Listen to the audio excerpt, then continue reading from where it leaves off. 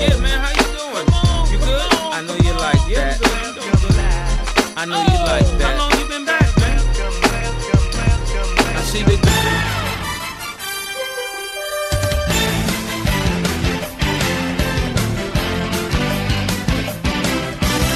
This is the 5 Point Play Podcast. 5 being very special, the 5 being the number of national championships Duke has. And AC, this is our 5th season of the 5 Point Play Podcast. Sophomore season for Jack. He's joining us for the second straight year. The runner of the Duke.MBB Instagram account, 50,000 strong. And we're just trying to mooch off of those followers, AC. That's what we're trying to do. That's all we can do. That and the momentum that he has right now as a Philly sports fan with the Eagles undefeated and his Philadelphia Phillies in the World Series. Congratulations, Jeff. Bring that momentum over to us now.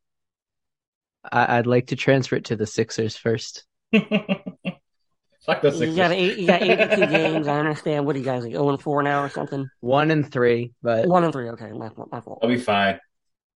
I did see James Harden finally, once he did one of those shimmies and had like 30 feet of separation, he actually made it this time. It was a pretty good move. I think I liked the announcer call better though. Who won the trade?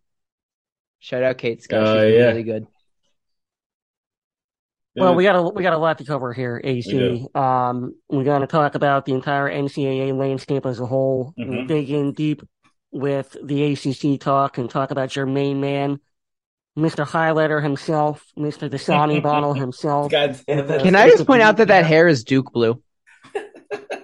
It is. No, it literally is. It is. Do you think he's trying to send a statement? He wanted to come to Duke. He's an idiot. That's all I see. He wanted to come to Duke. Fuck that guy.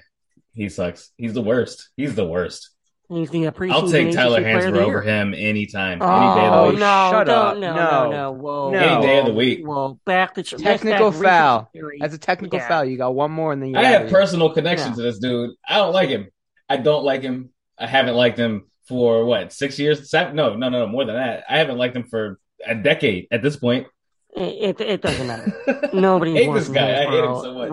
Look, I'm not trying to start this season off like that. But we're going to talk about the ACC and your main man. And then we're going to talk, obviously a lot about the Duke roster. Whitehead, Lively out for a couple of weeks. It looks like with a couple injuries, lower body injuries, of course. And then we'll give you our season prediction. So we got a lot to cover here. Let's jump right into it. This NCAA season as a whole, we see this quite often that a team that made a deep run in the NCAA tournament may be overvalued. We'll find out, but UNC is the preseason number 1, followed by Gonzaga, Houston, Kentucky, Kansas, Baylor, and then we kind of come in somewhere around that 7 to 10, depending on what service you're looking at.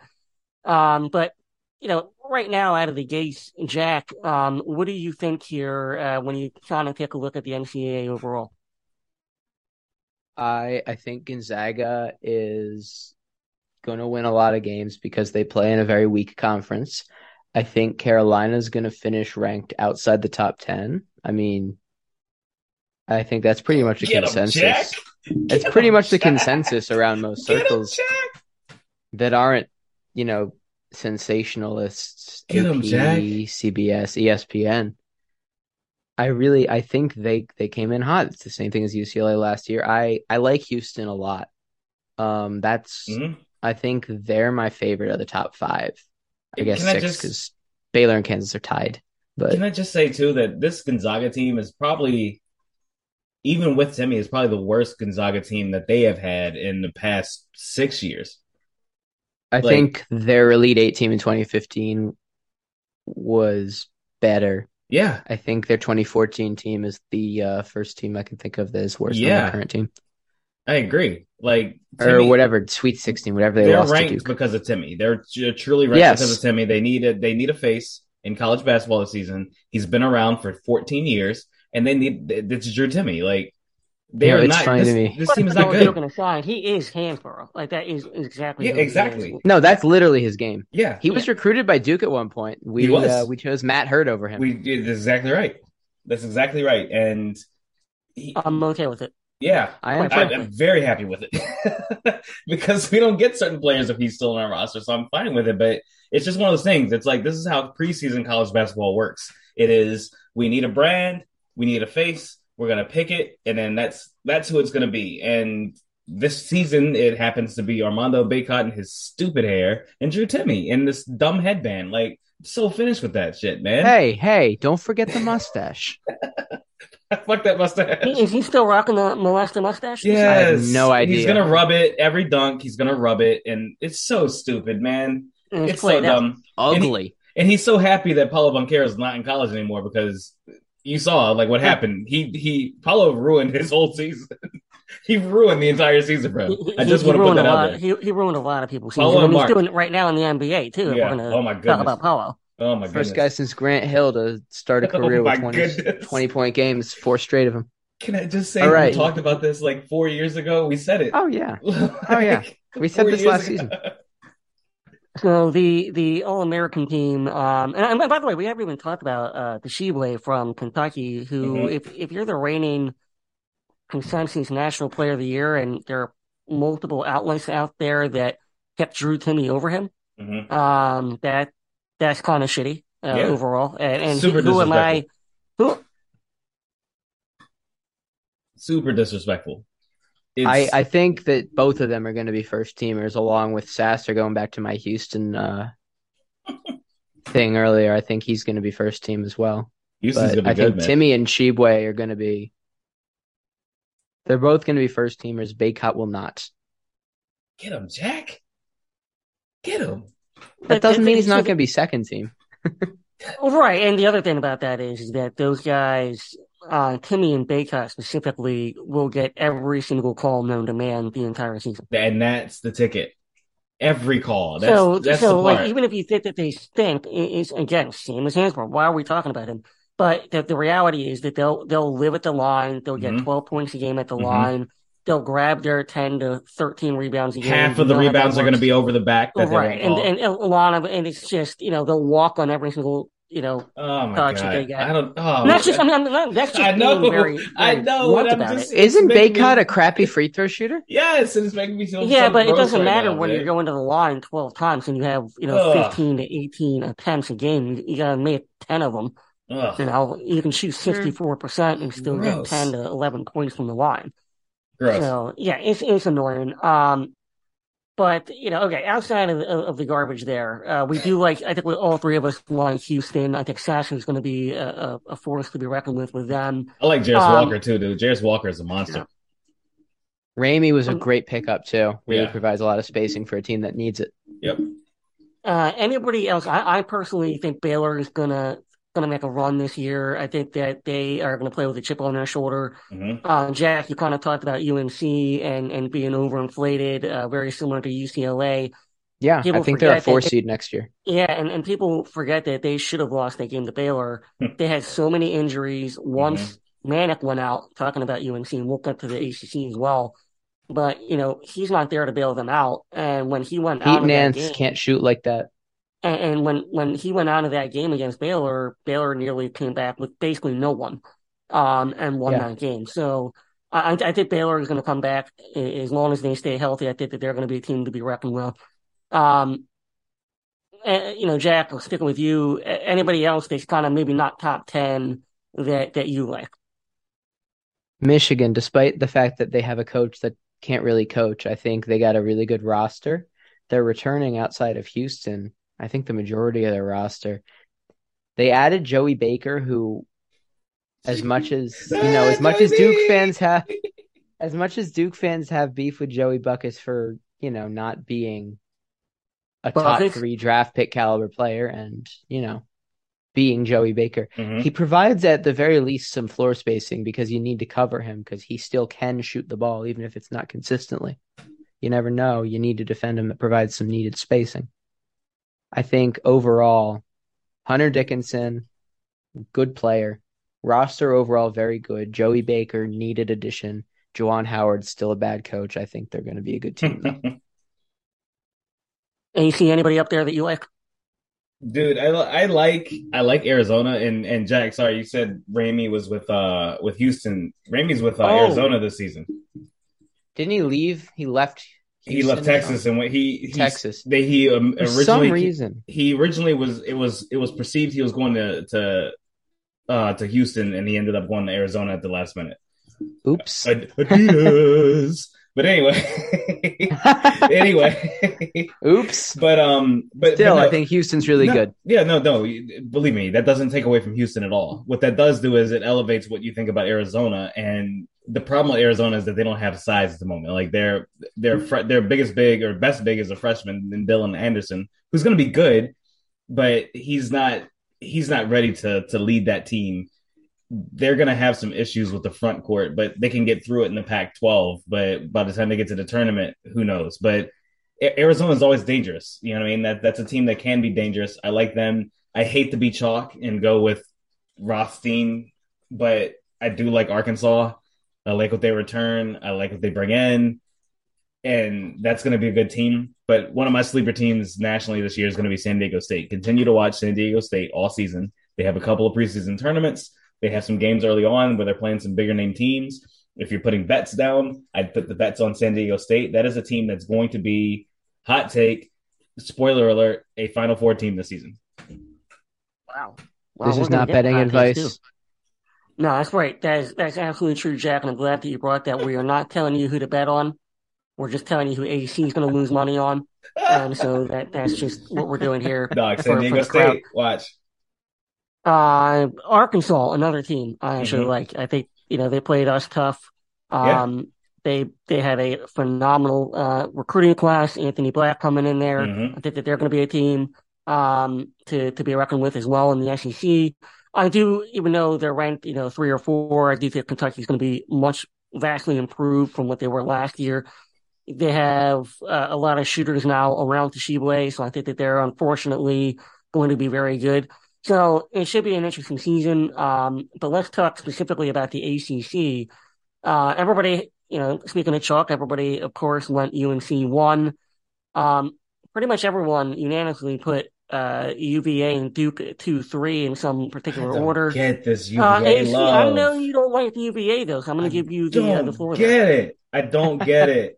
And I don't get it. And again, it is the preseason.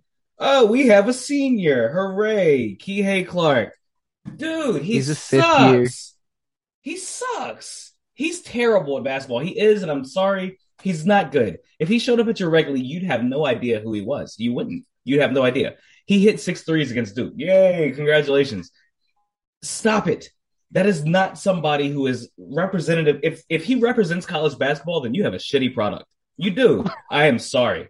He sucks. He's tiny. What is he? He's like 5'7", 5'6", 5'8". 5'8". Congratulations. Oh, get an extra inch. She's got shoes on. Sorry. 5'8". 5'8", can't defend anybody, can't shoot, can't score buckets. He is terrible. But the thing is, he's going to score because he has guys like Jalen Gardner. He has other guys on the team that, Isaac Trout, all those guys that can help him out. They have a decent recruiting class. Tony Bennett, most of those freshmen aren't going to play anyway. But it's just... How many of them are going to transfer? None. That's the thing. I don't know what they do. I don't know how they keep these guys around. They lost a few guys recently. Yeah, I mean, they lost McCorkle and some of they didn't lose anybody that mattered. That's the thing. And that's why people are putting them so high, because they bring back the majority of their roster. And some of the guys they brought back are good. Like, Gardner's a good player, man. Like, that guy, I really like his game. Like, he's a poor man's DeAndre Hunter. He's not quite as good as DeAndre Hunter, but he does some things that are really good. His mid-range game is phenomenal. And that's something that works in this blocker mover offense. It's the same exact script over and over and over again. And what we're starting to see with UVA, and this is why they haven't been good the past couple of years, is that teams now know how to beat UVA. They know how to move the ball against them. They know how to drive against them. And Tony Bennett refuses. Everybody wants Tony Bennett. They wanted Tony Bennett as the next Duke coach over John Shire. I don't know how many Duke fans were like, I'd take Tony Bennett over John Shire. And it's like, the dude refuses to fix what he does. Like, this team, if it's a close game, they can't score at the end of games. They get down at the end of games, they can't score because they will be down 10 points with 3 minutes left in the game, and they will continue to run the shot clock down to 30 seconds. That's what they do, and they can't get out of it. So say what you want about Tony Bennett. He is a good coach. He's done what he's done. He's won a national championship. Congratulations to him. But he will not fix what his problem is. So I can't put UVA up there with the upper echelon of the NCAA or ACC this year. I can't. Talking about other teams then that you think are a bit of a sleeper. Personally, I'm a big fan of Miami this year. Isaiah Wong's a stud. He's a guy that you could easily see being first team All ACC potential player of the year in the conference. I like them a lot. I wouldn't be surprised at all if they won the conference. Dude, Isaiah Wong, Nigel Pack is a good player. Christian Watson's a good player coming in. Give me Norchad Omie too. Omie from Arkansas State, 17 points a game, 12 rebounds a game. That dude down low is going to be a monster for Miami this year in Jim Larrañaga. Like, he is going to be very good. Like, is he going to score 17 and 12 again this year in the ACC? No. Better competition, better league, whatever. But he knows how to do it, right? Like, we've seen that with these transfers, these older transfers and such. They know how to do it no matter what conference they go to. So, yeah, absolutely, man. I really do like Miami. Jack, who do you like in the conference that may not be getting the recognition that they rightfully deserve? I mean, this is a Duke podcast. So Duke. Get him, Jack. Talk to him, Jack. I think Duke's going to be the 1 seed in the ACC tournament. I do. I think Miami, Jack. Florida State are going to finish second and third in some order. FSU. I like Florida State. I think I would like them to win the conference regular season if they had brought back John Butler, but obviously they didn't. He's up with the Blazers now, and I think he's a legit long-term prospect. I like a guy who's that tall, can shoot the ball like that and move like that, you know? It's a great player. It's Leonard Hamilton's specialty is guys of that size. Then I think Carolina's going to be better than Virginia. Then you got like Notre Dame, Virginia Tech, Syracuse, Wake State, all in that like mid-range. And then there's everyone else that doesn't really matter. I think Louisville's going to flop because they really don't. They have these expectations that Kenny Payne has kind of been setting, and they're not going to meet them because that roster is garbage. And I think either Nolan's going to be their head coach in a few years or he's going to be back at Duke in a few years. Get him, Jack. I'm completely serious. I think that. I also like you guys mentioned Wong. I think he's going to be an all ACC first team guy. I think Terquavian Smith from State's also a guy to watch there. Roach, obviously. I think he's going to be first team. And then Baycott is kind of a given because he's going to put up empty numbers. And then here's my wild card first teamer, Proctor. Damn. Tyrese. 4 still yours, Jack. Tyrese. Say that again, TK? I said 4 is still yours. Tell him why. Proctor is going to be the rookie of the year in the ACC. He is going to put up better looking numbers on paper than a guy like Lively. He's going to impress. He's likely going to have the ball in his hands, and they're going to run Jeremy off ball similar to the way they ran Jay Williams with Chris Duhon. Difference is Proctor can score, I think, a little better than a Chris Duhon could, and he's going to be a top 10 pick in the draft next year. I really am high on Proctor, especially after Countdown. I think he's going to be first team over Whitehead. Get damn. Yeah, you kind of realize what he was saying. But I will say that I completely agree with you on Proctor. I think that he's going to be a complete stud this year. He's a guy that I believe I've said this on this podcast that if he did, I was so happy that he reclassed because I didn't think that he would be a Duke, period. He's not. Even though he no was chance. I think he would go right to the league. Absolutely. It would be a Sean Livingston situation. Yeah, exactly. Yeah. He's played against grown-ass men for the last couple of years. His shot is much improved. He sees the floor very well. He slashes very well. He's a great passer. So the kid does a lot of things, and I think he's going to be great for Jeremy Roach to be able to play with him. I could see absolutely both of those guys being first team, all ACC. I love the pick, Jack. I think that you're right about him being the rookie of the year as well. I do. And I think that, if we're talking about Whitehead, and we'll talk about him and Lively in a little bit, I just think that the opportunities, even Proctor came in a little bit later, obviously, but he's from every report that we've heard, has assimilated himself so well with this roster that guys love playing with him. And I think that just overall, Jeremy Roach loves playing with him. And I think that that's going to pay huge dividends. And I think you're going to see it right out of the gate, when we tip off on November 7th. Very compelling arguments. Dude, I love Tyrese Proctor, number one. Like, let's not get it twisted. I love that dude to death. Whitehead's going to be so good. But maybe that's why we are saying that Duke is going to be the top team in the ACC, because our backcourt is going to be unmatched. Yes, sir. Like, let's not get it twisted. Like, let's not pretend like Dariq Whitehead's not going to have an incredible season. Like, the dude's going to be amazing. I just don't think he's going to have a complete season. That's the only reason I put him second team. And I'm going to say this right now that, you and Jack have Duke number one in the ACC. I do not. I think that it's going to take some time for Duke to get to that point. We'll see. I mean, I don't think we're going to start out so well. I think our non-conference is going to be ugly, but that's because we won't have Dariq. So what's that say? By the time ACC play starts, he's going to be playing, and we'll get to it. I don't want to talk about him anymore. We'll get to it. Yeah, right. So let's talk about the ACC a little bit more. Jack, you kind of outlined your first team, and I want to talk about a couple other teams that you mentioned. Well, not first, because I'll let AC do that. CK, actually, I can before. Yeah, go ahead. Really quick. I just want to talk about a couple of more players to watch in the ACC. Sure. So, I mean, I think RJ Davis from Carolina, I think he's a breakout candidate. I think he's going to be leaps and bounds ahead of Caleb Love. I think he's the best player on that team. And as much as I hate to say it, I really like his game. I think he's going to be... I got him second team All ACC this year. Yeah, most improved player is a possibility. Mm-hmm. Yeah, I'm glad that you brought him up too. I think that if you want to give credit to Hubert Davis for anything, it's that he understood that the game should be ran through RJ Davis, not from Caleb Love. And I think that was him and Manek just going off last year at the end of the year. That was pretty much the reason that they made the run that they did. Manek is no longer there. And I think that people in UNC circles and clearly across the country are really underselling the value that Manek had for that team. So, but I agree with you in terms of RJ Davis. I think that is the straw that stirs the drink for Carolina. If God forbid something happened to him, I think they'd be in serious trouble. Yeah, and I do.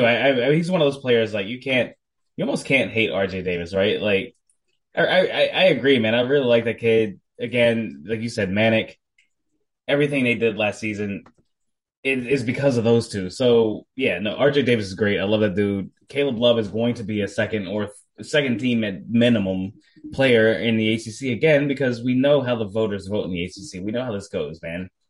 And whatever. Give me Caleb Mills and Cameron Fletcher at Florida State. Like, I like Florida State like this year. Like, that's a team that I think is going to really make some noise in the ACC.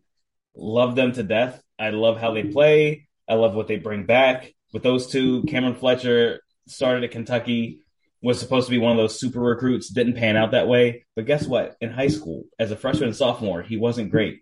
And I've said this for years. You can almost mirror how guys develop through high school, through college, all the way into the pros. So he's one of those guys that didn't take off immediately. He's going to be good this year, because this is the same time in high school. His body worked out. His mind worked out. Everything worked out. He's going to be one of those players, too, that 6'7", shooter, all the above. Like, he's going to be a really good player this year for Florida State. Watch out for him. And, of course, Matt Cleveland, man.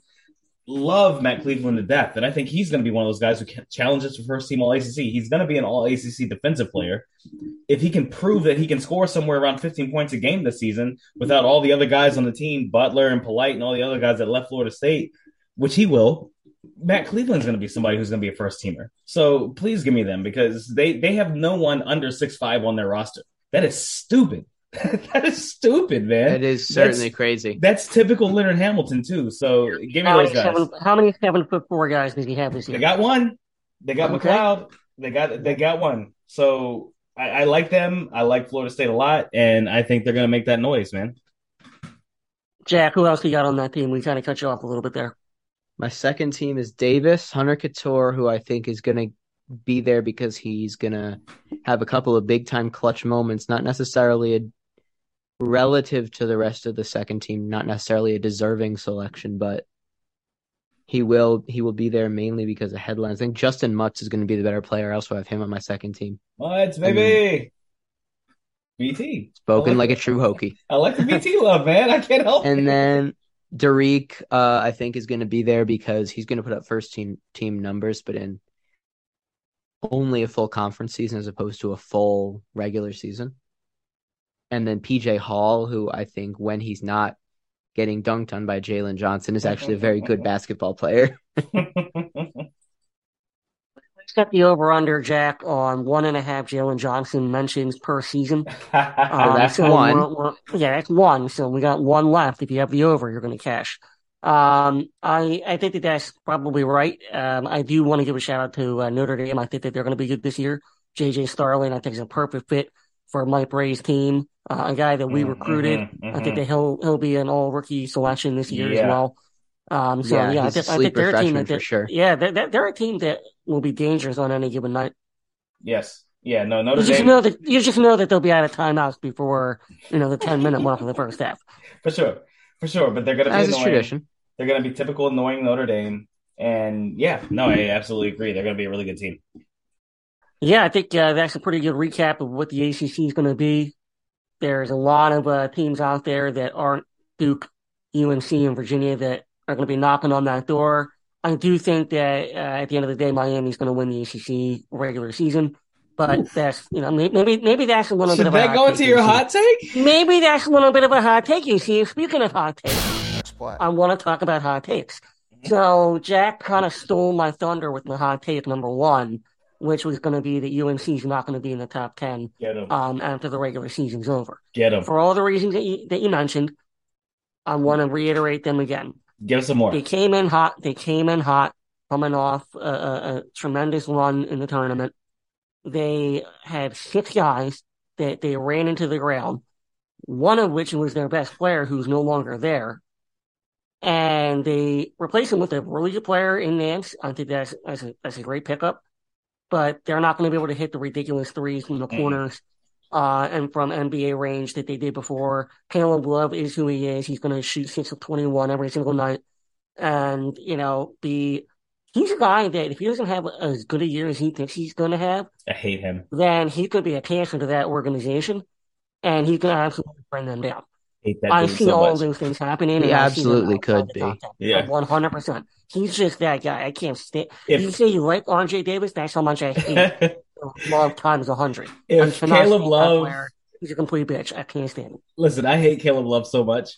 If he takes UNC down from the inside, he will be my favorite UNC player. 100%. It'll be him and Rashad McCants. Yeah. Respect. Yes. So that's a little bit of a hot take from me there.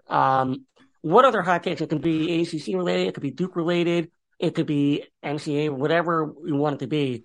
It can be, the Phillies winning 5. Like whatever, Jack, whatever you want. But that's not a hot take. That's just what's going to happen. Okay. Get him. Okay, so I'm going to start with something I didn't necessarily get to say when we were talking about the ACC, which is that I think that Nigel Pack is going to be the 3rd best player in Miami this year because he's just going to basically be put into a Chris Likes type of role under Larrañaga. Who are the first 2? Obviously, Isaiah Wong. Who was there? I forget I had this written down, I promise you.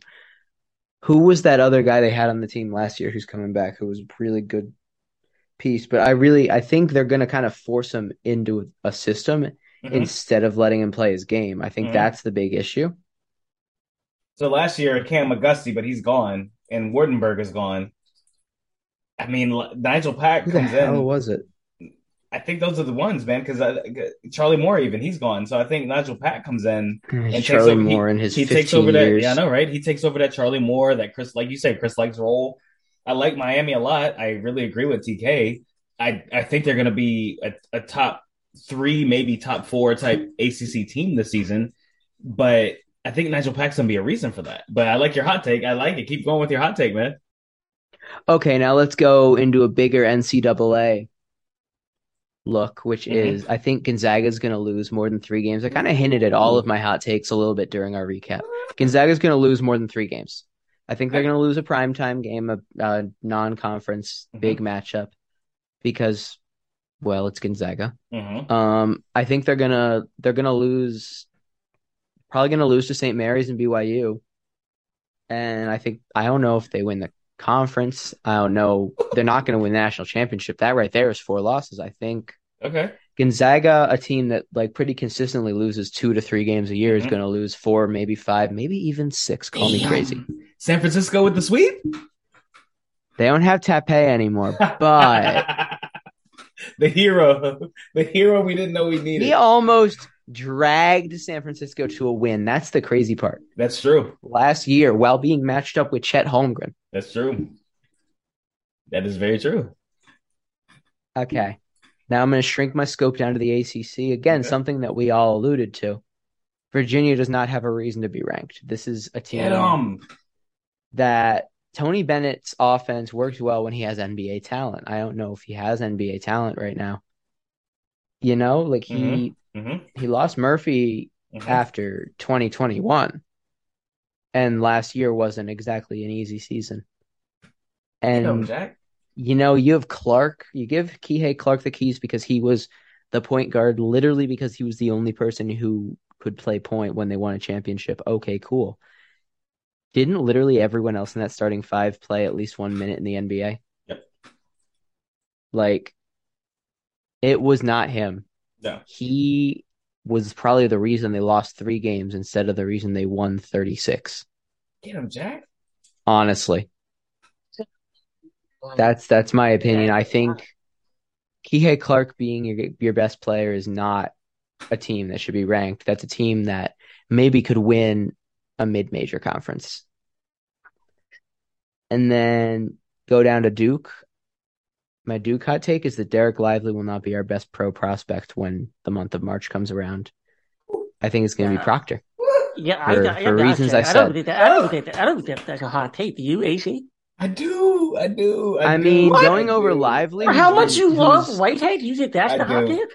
Whitehead's the best player on the roster. He's the best player in ACC. He's maybe one of 2 best players in the NCAA. Like I can't.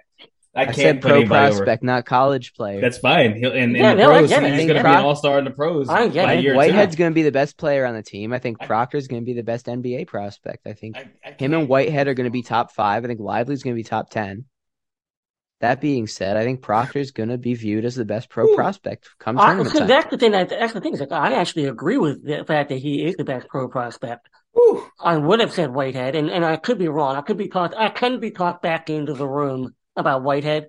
So if we think that Whitehead is Derek Wadehead and he's going to be an all-timer, possibly, yeah, I can be talked back into the room. Then there's no reason for him not to be the best pro prospect. Recency theory earlier. It might be recency bias by me talking about Proctor right now, especially when out of sight, out of mind. You know, and I just don't know when Whitehead's going to come back. Again, we'll talk about it, but you also got to remember, I love Proctor's game. I do. I love it. I think he's going to be a top 5, top 6 pick. And I don't think Lively's going to be a lottery pick. I just don't. You don't think? I know. You said Lively. You said Lively. I thought you said Whitehead at first. No, Lively. Lively's not going to be a top. He's not going to be a lottery pick. Yeah. Okay. I can get. I think he'll be 15 to 20. I can get down with that. I mean, yeah, he'll be 15 to 20. I mean, you kind of already know what his comp's going to be. You know, his comp is, you know, Gobert at best, right? And that's a nice. What if he sticks around? Maybe this would be my high take. That's a very that hot might take be the hot because take. Flip is most likely to stick around. Oh, he's definitely going to stick. There's no question that Flip's sticking around. I mean, we also said that about Keels at this point, didn't we? We did. That's a different story. I don't think it's apples to apples. I don't think it's apples to apples. And I mean, you're right. It's definitely not. I don't want to get into it too much, Jack, because I want to revisit this. So I'm going to play a little point guard here and bring the team back together. I want you to give me a couple NCAA and ACC related hot takes because I think all of our Duke hot takes are going to start getting into our next subject. So I want to table those. Right. That's what we do. That's the veteran quarterback right now. That's the Jeremy Roach to Jack Proctor. That's what we're doing right now. Good show host, man. I like it. All right. NCAA hot take. Rutgers is going to the Elite Eight. Right there. Give it to me. Give it to me. Oh, Jesus. That is hot. Look. Rutgers has a perennial team that is underachieving. There's no reason for anybody to like them. I like Steve Pickel as a coach. Their roster is constructed pretty well, right? They have a bunch of guys that no one, and this is why nobody likes them. No one was really after these guys. No one was recruiting them hard or whatever. They're going to make noise in the B1G because the B1G sucks as a conference this year. I'm sorry, they really do at basketball. And it sucked for the last 23 years. Yes, and Rutgers is going to get into the tournament, and they have the roster makeup with their guards and their guard play to make noise in the NCAA tournament. I think they're going to lose a game by 40 to Illinois, and then they're going to magically beat Michigan or somebody like that, and people are going to be like, "Wow, stand up and pay attention to Rutgers." And by the time it gets to the NCAA tournament, they're going to be one of those teams that it's just very difficult to game plan against them because of the way Steve Pickel does his offense. Derek Simpson, he's a freshman. This guy's a good player. They have Jalen Miller. That dude's a beast. Like Andre Hyatt from LSU. They have an NCAA first team All-American scorer. He's not. He's gone, but that's okay. They don't need him. And that's what I mean. Like they don't have the star power outside of Andre Hyatt. So that works. Like Andre Hyatt's going to be the guy who's going to lead this team. So if everybody is healthy, if everything maintains itself, I see Rutgers as an Elite Eight team, one of those teams that's going to upset a lot of teams in the NCAA this year who are going to underachieve because the freshman class this season isn't great. The guys coming back from the sophomore class are really good because that particular sophomore class was good. And Rutgers is loaded with sophomore guys from this last class that was amazing. So that I like Rutgers a lot. I think they're going to make noise. My Duke hot take or ACC hot take, it's going to be a Duke hot take. I'm just going to say it. I'm just going to put it out there. I think we might have talked about this on the show before, but I just want to put it out officially. I hate, and I say hate one more time every time we touch. I don't like it. We need a new song. That is such a stupid song. It's such a stupid song. It's so weak. It's weak. It's soft. Like there's so many better EDM songs. It's terrible. It's terrible. That's such a stupid song. I hate it so much. I cringe every time. God almighty. Every time we touch. You are as ice cold as, I mean, you're the complete opposite of where this segment's supposed to be. It's a hot take, right? Every time that song comes on, I cringe. Get out of town. I cringe. Just stop. I do. It's terrible. Stop it. It's so bad. Stop it. It's so bad. All right, we're switching gears here. We're going to talk about the Duke roster. And on next week's 5 Point Plague podcast with Jack and TK. Right. Because, you know what, Jack, you said already that he already had one technical, that's two. He's out. He's done. Call me Rasheed Wallace, then I hate it. You're comparing yourself to a heel, really? Yeah. Right. In this moment, Almighty, you are getting, this is now turning into the roast segment. Now a roast. A third technical. Has that ever happened? I think Sheed got one. I think he did. Two technicals. Oh my God. Yeah. I mean, he got a technical just for looking at the referee in the NBA. So. Yeah. All right. You got to reel back the team in again. Let's talk about the Duke roster. And kind of your overall takes from, anything from the preseason video from Duke Blue Planet or Countdown on Friday. Maybe what you expect against against Houston in the secret scrimmage coming up on Friday, 29th. I mean, just anything Duke roster related, Coach Shire related that you want to talk about, other than every time we touch AC, I'll let you have a chance here, but you're on a short leash. I want to have the conversation.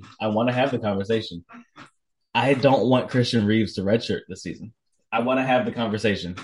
The dude is good. He is good. We talked about it in the summer. We agreed with he's going to redshirt because we were like, that's the plan.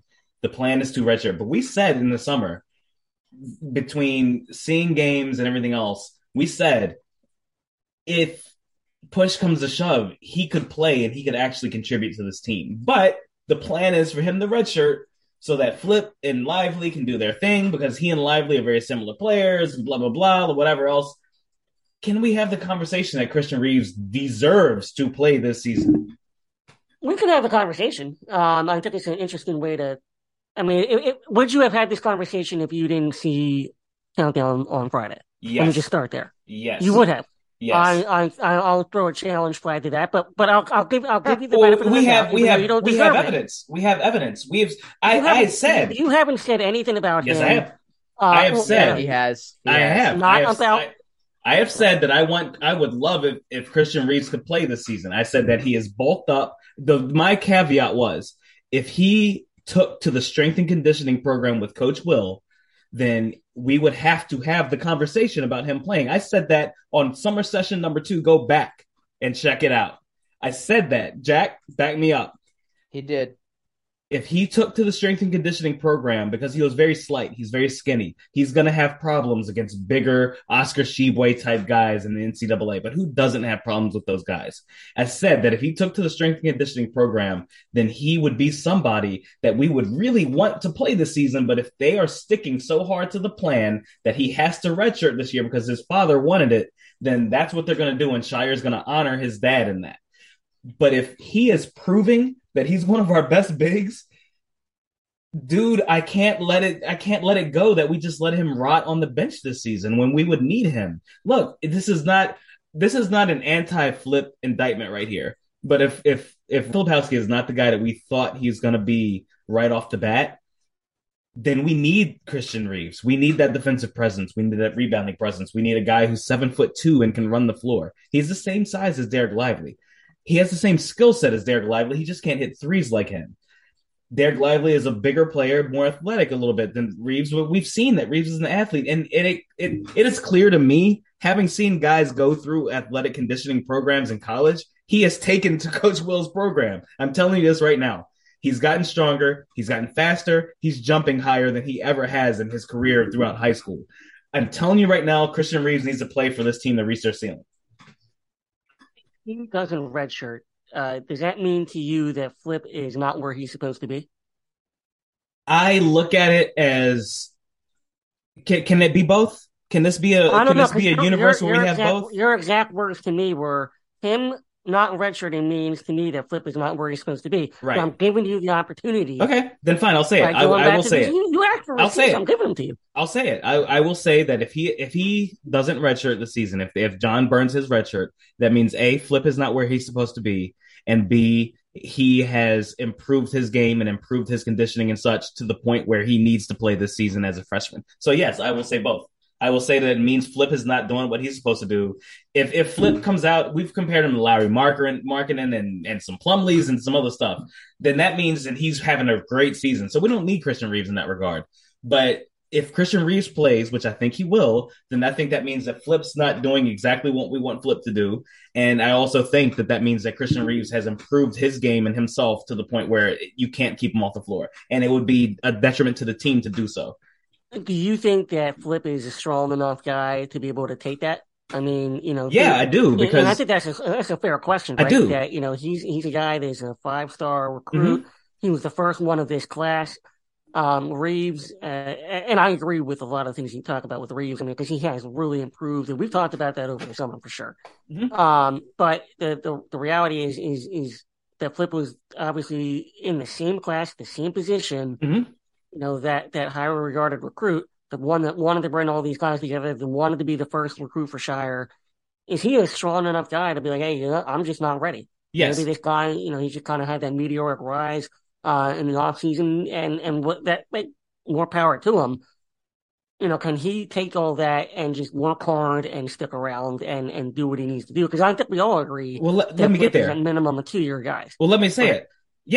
Yes, because Flip has come out, and he's whether it's just interview speak because some of these guys do it or whatever. Yeah. Filipowski has come out multiple times and said he's a 4-year player. He's staying at Duke. He's going to be there to win championships throughout his entire college career. He has talked career from the beginning. And yeah, we've heard it from one and dones and all the other stuff, but he is not your typical one and done. And I think he knows it. I think Shire knows it. Anyone who knows basketball knows it.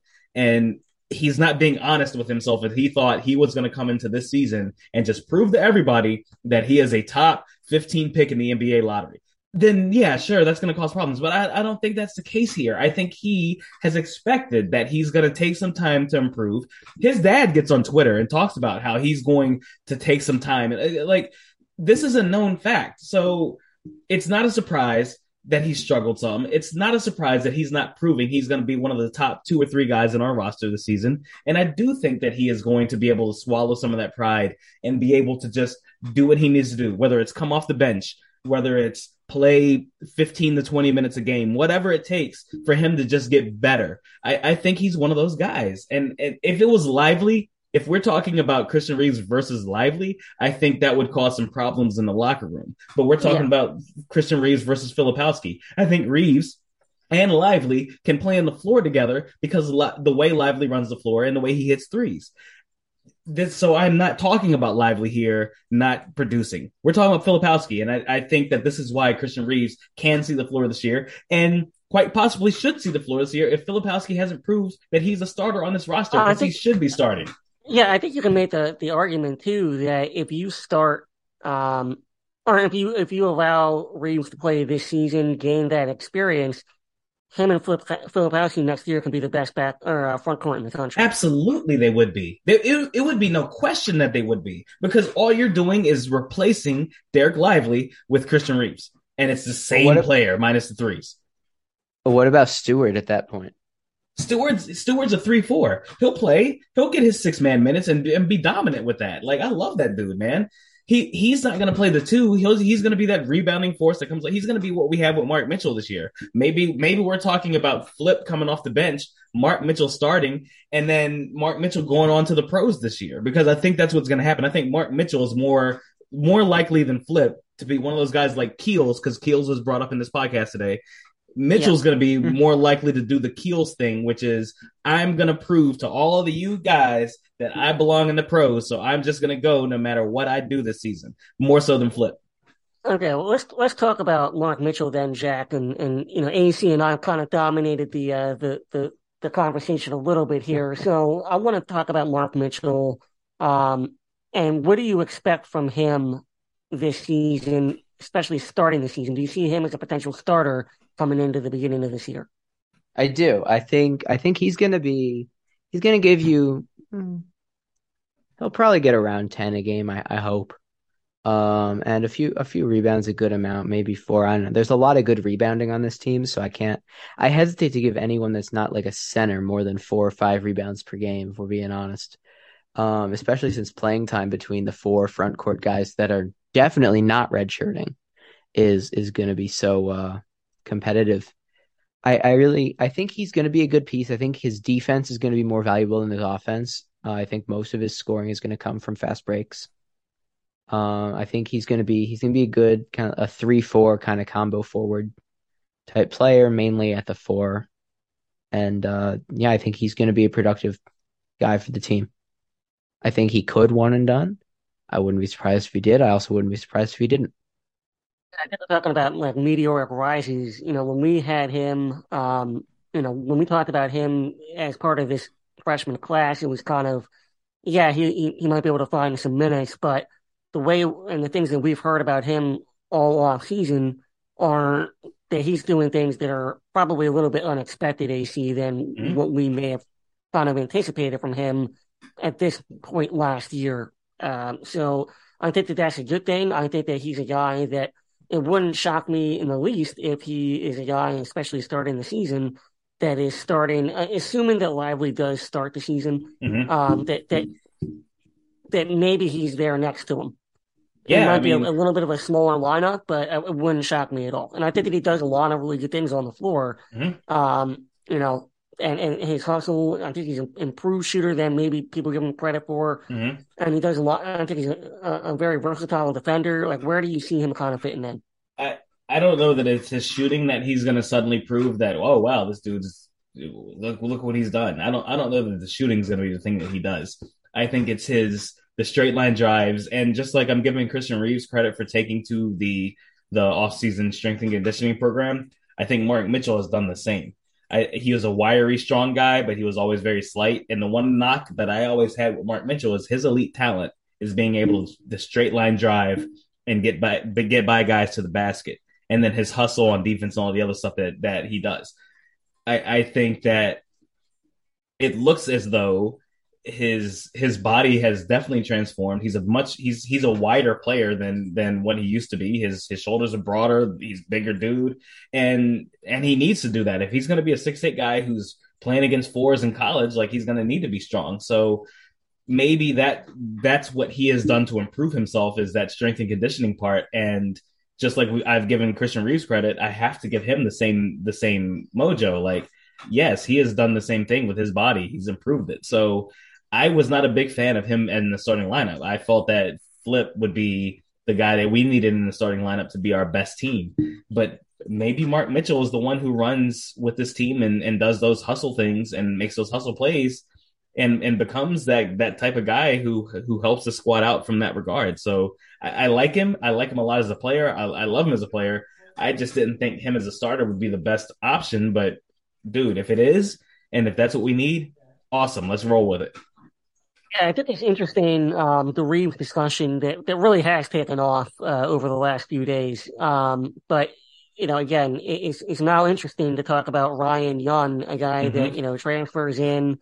We felt like he was going to be kind of like that elder statesman that comes in for, 10 to 20 minutes a game, depending on how things are looking out there, depending on matchup. Kind of be that calming force. You know what you're going to get with him. He's a big body. He's going to get rebounds, putbacks, a little bit of an old man's game, which I think would be very helpful for the freshman. Jack, do you see the emergence of Reeves potentially kind of shaking that up a little bit? Not really, because I think it's going to be a common call for his red shirt to get burnt, but I don't know if that's necessarily going to happen. Mm-hmm. I think that's going to be a point of contention all season, not just on this podcast, but in Duke circles in general. There's no doubt. There's no doubt. I think that Young is going to be a guy who's going to give you 5 and 5 off the bench, but also foul a lot. I think that if he has a particularly bad game, one of those Theo John, I'm going to foul you a lot, but I can't put the ball in the hoop today for some reason. No disrespect to Theo. I love you. Great guy. Huge, important piece on a Final Four team. If he lays an egg, people are going to say, oh, Reeves should be playing. I think Young's going to get that role, though. Young also does have 2 years of eligibility. So that's going to be something to monitor. You've got that next year piece with him and Reeves, too, where that's, I feel like, going to be a bigger conversation next year than this year. Mm-hmm. Also, I've seen some guys saying that there's a legitimate shot Reeves is not a 4-year Duke player. He is. I don't think he is either. I think he's going to leave for the NBA at some point before he's done. I think that's going to be going to be a big thing. I think Reeves still has some room to grow, though. And if he is redshirted, then obviously Young's going to get that over him this year. I think next year this is a question for, not this year. Mm-hmm. Mm-hmm. And I think Young knows his role too. Like, I don't think Young he's not one of those guys who's coming in expecting, like, you better give me 30 points or 30 minutes a game or I'm leaving. Like, that's not who he is. Oh no, he knows exactly what his role is. If a freshman comes in and they earn more or they get more time over him because of that's the way college basketball works, I think he accepts that. And that's the thing. Like, I think that might be the big holdfast on Christian Reeves this season. Maybe not so much Kyle. Maybe it's about Ryan Young. Is Ryan Young proven to be, that type of player? Ryan Young is one of those guys that Notre Dame has, that UNC has, the Luke Herringottis, that type of guy. I've heard in a while. Yeah, I know, right? Like, he's that type of guy who you can't block his shot. You can't keep him from getting positioned down low. You can't stop him from doing what he does. And he's going to get those points. Like you said, 5 and 5 is probably going to be his season average, but he's going to have games where he scores 10, 12, 15 points for us because he just comes in. We need him because Lively and Flip and somebody else is not producing. And he comes in and just produces for us. Like, I absolutely think he's that type of guy. And I've probably been the lowest person on him throughout the season and preseason on our podcast about him, but I really am coming around on Ryan Young and what he does and what he offers his team. However, he is going to slow down this team very much if he has to play over 20 minutes a game. And that's the part I don't want to see. I don't want to see our centers fail so much that Ryan Young has to be the one to play. Because if that's the case, then we're not getting back on defense at the center position. We're not running the ball on the offensive side of the ball where we can get the lobs and stuff that we want to get from Derek Lively and some of those shots that we want from the interior. And that's where I hope that Ryan Young sticks to the 10 minutes a game role, because if he's playing any more than that, then that definitely means, kind of like Theo John last year versus Mark Williams, that means that we are slower on offense. That means we're not getting as efficient buckets as we can at the rim.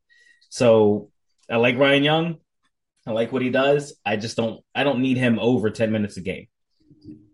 Now, I will say really quick, I have a friend who played center the last few years in the Big Ten against Ryan Young a little bit, and Pete Nance, for that matter, which is another thing I want to bring up after this. But he said Young, his defense, not the best. Right. His offense, this is a guy who's going to get buckets. This is a guy who, like, you look at his numbers per 40, they're incredible. Thing is, he only played 17 minutes a game, and he fouled a lot. He would have fouled out in about 25 minutes if he had played a full game. This is a guy who's legit like that, though. He can get his. He will grab his boards. He will score. This is a guy who was one of the better rebounders in the conference, too. And he said Ryan Young always gave him trouble rebounding. Mm-hmm. Now, that being said, I expect him to play a lot against UNC because he knows Pete Nance, and he will be able to go up against Pete Nance. Yeah.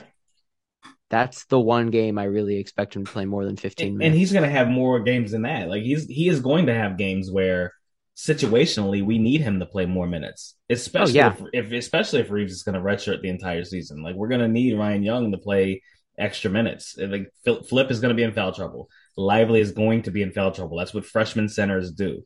So yeah, man, like I would love for Ryan Young to be like a cure-all for this team. I just think that when he has to play extended minutes, it's going to slow the squad down. Yeah, they can come back next year as well. Yeah, and he will be back next year. And that's the thing. I don't think Reeves playing this year, I don't think Flip coming back, I don't think any of that's going to hurt chemistry. Like, Ryan Young, we're not recruiting centers for the next 1 to 2 seasons. Like, do you all out there in the universe who are listening to our podcast understand that? I hope you are paying attention. We are not recruiting centers. That means we have 3 guys coming back, right? Like, am I wrong in that? You're completely correct. I don't think any centers until 25 are being recruited at the earliest. Exactly. The only one we have is 24, James Brown. That's it. And for good reason, because that kid's a monster. But that's it. So we don't have any centers of recruiting. That means we have guys coming back. We have Ryan Young coming back. We're expecting Flip to come back. We're expecting Reeves to come back. So, like, there it is, man. Like, we know these guys they're not ready. Like, this is not a transcendental class. Like, this is not a group that is coming in, taking over the world. Like, this is going to be a team that's going to hold Jon Scheyer for a season until he can really get what he wants in here at Duke. And then we're taking off. So I love the squad. I love the makeup. And I think Ryan Young, because we're on him, I think Ryan Young is going to be a vital piece of that. Yeah. And so kind of real quick, I don't want to see game 1 because that's against Jacksonville on November 7th. Mm-hmm. But let's pretend November 15th against Kansas. It'll be our 3rd game. Who's the starting 5 AC for you? Tyrese Proctor at the 1, Jeremy Roach off the ball at the 2. We're going to have Grandison starting at the 3 because out of necessity. Mark Mitchell's going to be at the 4 and Derek Lively at the 5. It's the same for me. Jack, do you have anything different? Nope. I think it's going to be different come March, obviously, with Whitehead. For sure. I think as of right now, it's Roach, Proctor, Grandison, Mitchell, and Lively. Mm-hmm. And to keep it with you, Jack, who's the starting lineup at the end of the year, the last game against UNC of the regular season? Who's the starting lineup? Roach, Proctor, Whitehead, Mitchell, Lively, Flip, wow, and Young off the bench.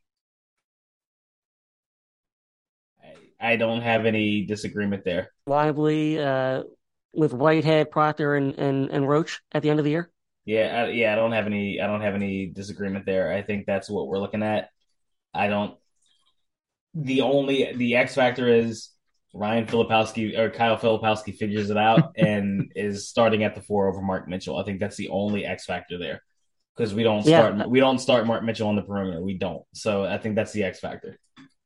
Yeah, I tend to agree. And so kind of switching gears a little bit, we've talked about Whitehead, we've talked about Lively. Lively is just a lower calf strain. He seems like he'll be fine. I'd be beyond stunned unless you guys have heard otherwise that he'll be fine to start the first game of the year against Jacksonville. I think he'll let's play at talk Kansas if he doesn't play those first two games. I think Yeah, I that's, mean, I wouldn't be surprised if like they hold him out, but I think that that's gonna be his first game. USC Upstate on the 11th. I think you want to get at least one game under your belt. Yeah, you Yeah. want to have one. Yeah. Yeah, they may put him in against Upstate, but I'm hearing that Kansas might be his first game. Okay. All right. So He's not playing in the Houston scrimmage, is what I've heard already.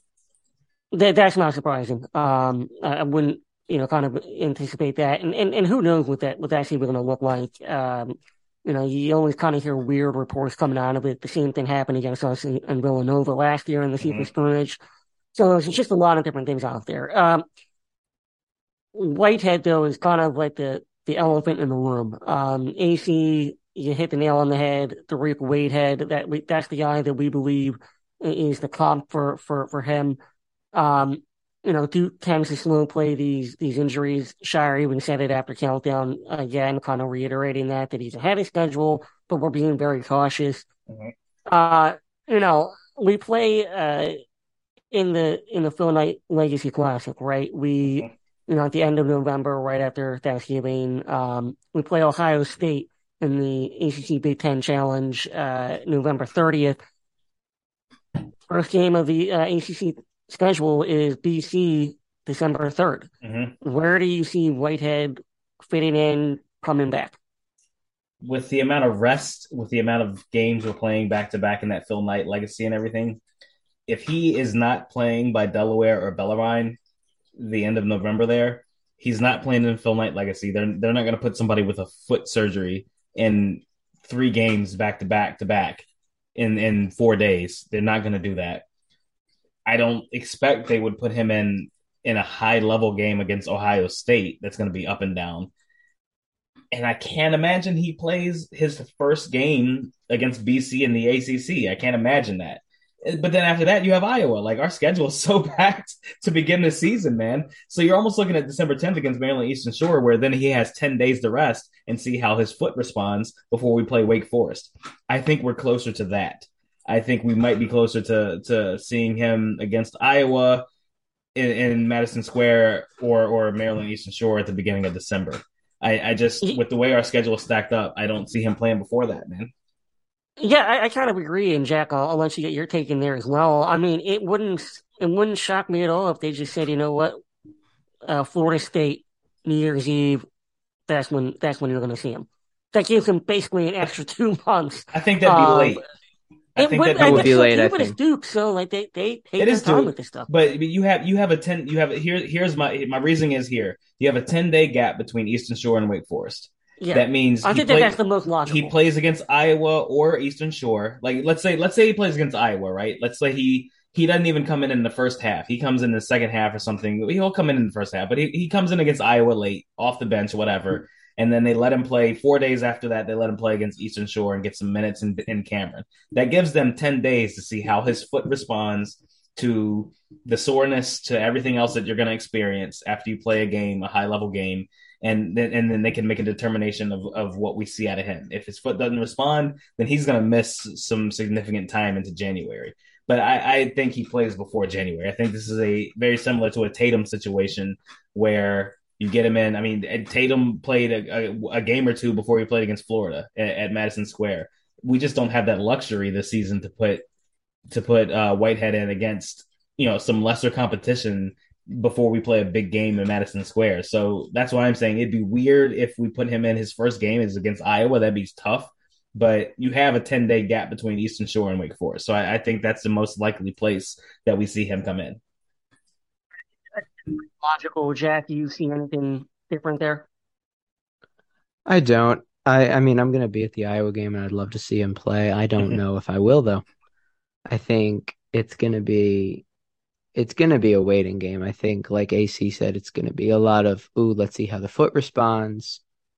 And I think the fact that there is a 3-game in 3-week stretch with Eastern Shore, Wake, and Florida State in December, I think that's the key. I think that's what they're going to be working with. And let's Jack, not the get it best. twisted. Like, it's not about what he does in game. It's about his. No, it's about how it afterwards. responds well, after. that's kind of what I Also, wanted to it's a talk. mental thing because Mhm. you Sure. wanna like he might be worried he's gonna re-injure his foot. He might play a little gingerly on it, even if it's fully healed.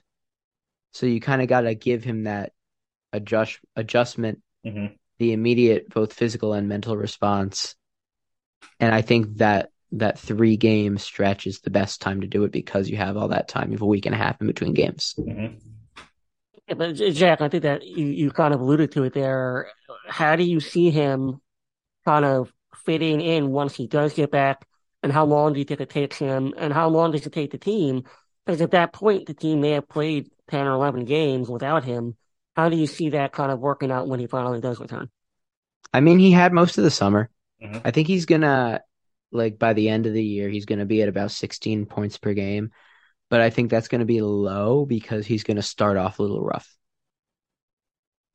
I This think team- he's gonna be closer to an 18, 19 point per game scorer realistically. Kind of like AJ Griffin started slow.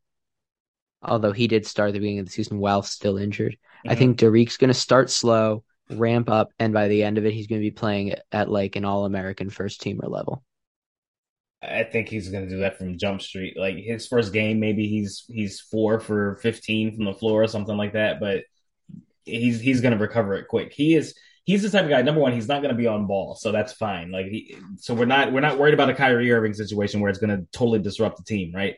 And we're not worried about a Jason Tatum situation where you already have 2 or 3 established scorers on the team. Like, they're going to be begging for Derrick Whitehead to be in the game, being that lead alpha dog scorer. Like, they're going to be begging for that on the perimeter. Like, Jeremy Roach is going to be able to do so much. Tyrese Proctor is going to be able to do so much against NCAA competition. We need Derrick Whitehead, and they know that. This team knows that. He came in for that reason. They all committed to Duke knowing that Derrick Whitehead is going to be here. They know who he is. Believe me, these guys know who he is. They've already practiced with him. They know what he's capable of. So I am not worried about him coming in disrupting anything. This is not that type of situation. This is actually his position is the easiest position to replace midseason, if we're really being honest about it.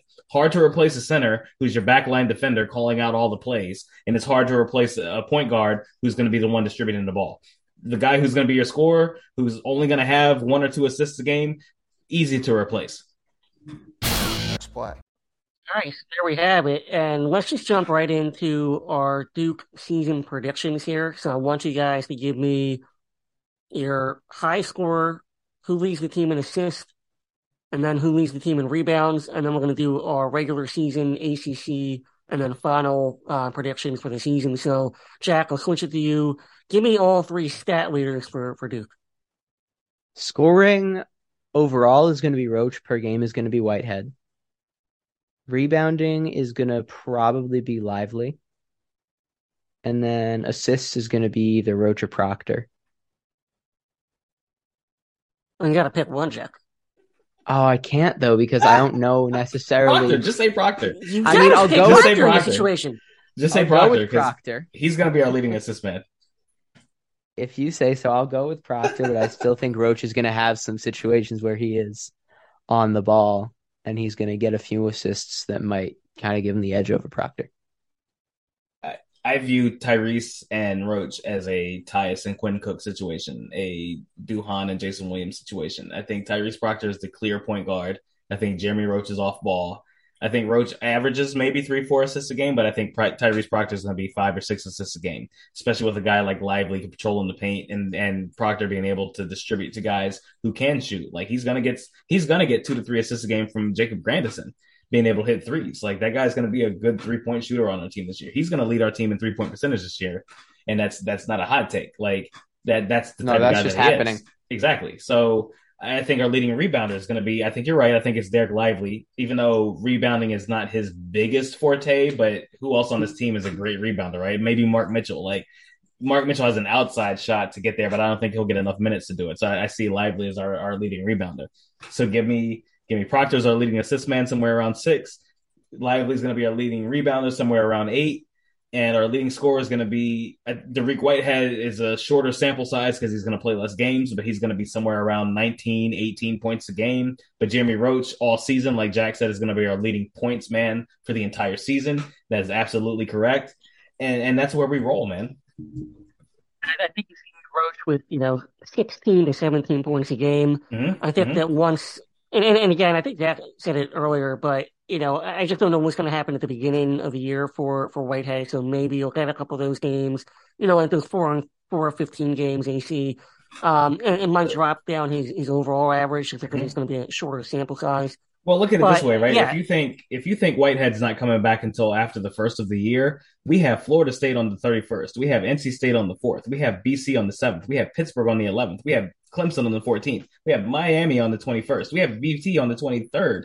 Like, that's not the time you want to bring somebody back for a foot surgery. Sure. So now we're saying Dariq Whitehead's not coming back until February.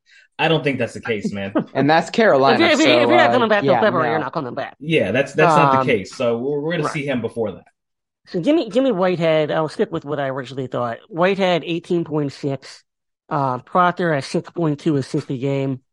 And the rebounding for me was always going to be the toughest. That's going to be a tough thing for the team. It's going to be. I mean, even Branderson could be sneakily, in there for rebounds. I mean, who knows? But give me Lively at like 7.1 rebounds a game. I think that's right. All right. So let's talk about the season then. Give me your regular season and ACC records, Jack. I think they make it to Saturday in the ACC tournament. I don't know if they win. I think they're the 1 seed. I think they make it to the ACC championship game. Can't tell you if they win or not. I think they're gonna first place regular season ACC. I think in the NCAA, I think they're a second weekend team. There's a lot of new pieces. Mm-hmm. There's new coaches, Schrage, Jay Lucas, not to mention, Shire in a new role. There's only 2 returning scholarship players, and one of them is Blake's. No disrespect, but he barely played. So a lot of new guys. I think overall it's going to be 28-10 record. I think they're going to struggle a little bit in non-conference, and then they're going to have it all figured out by ACC play really well, and then again make it to Sweet 16 Elite 8. I think we're going to see a bunch of All-Americans.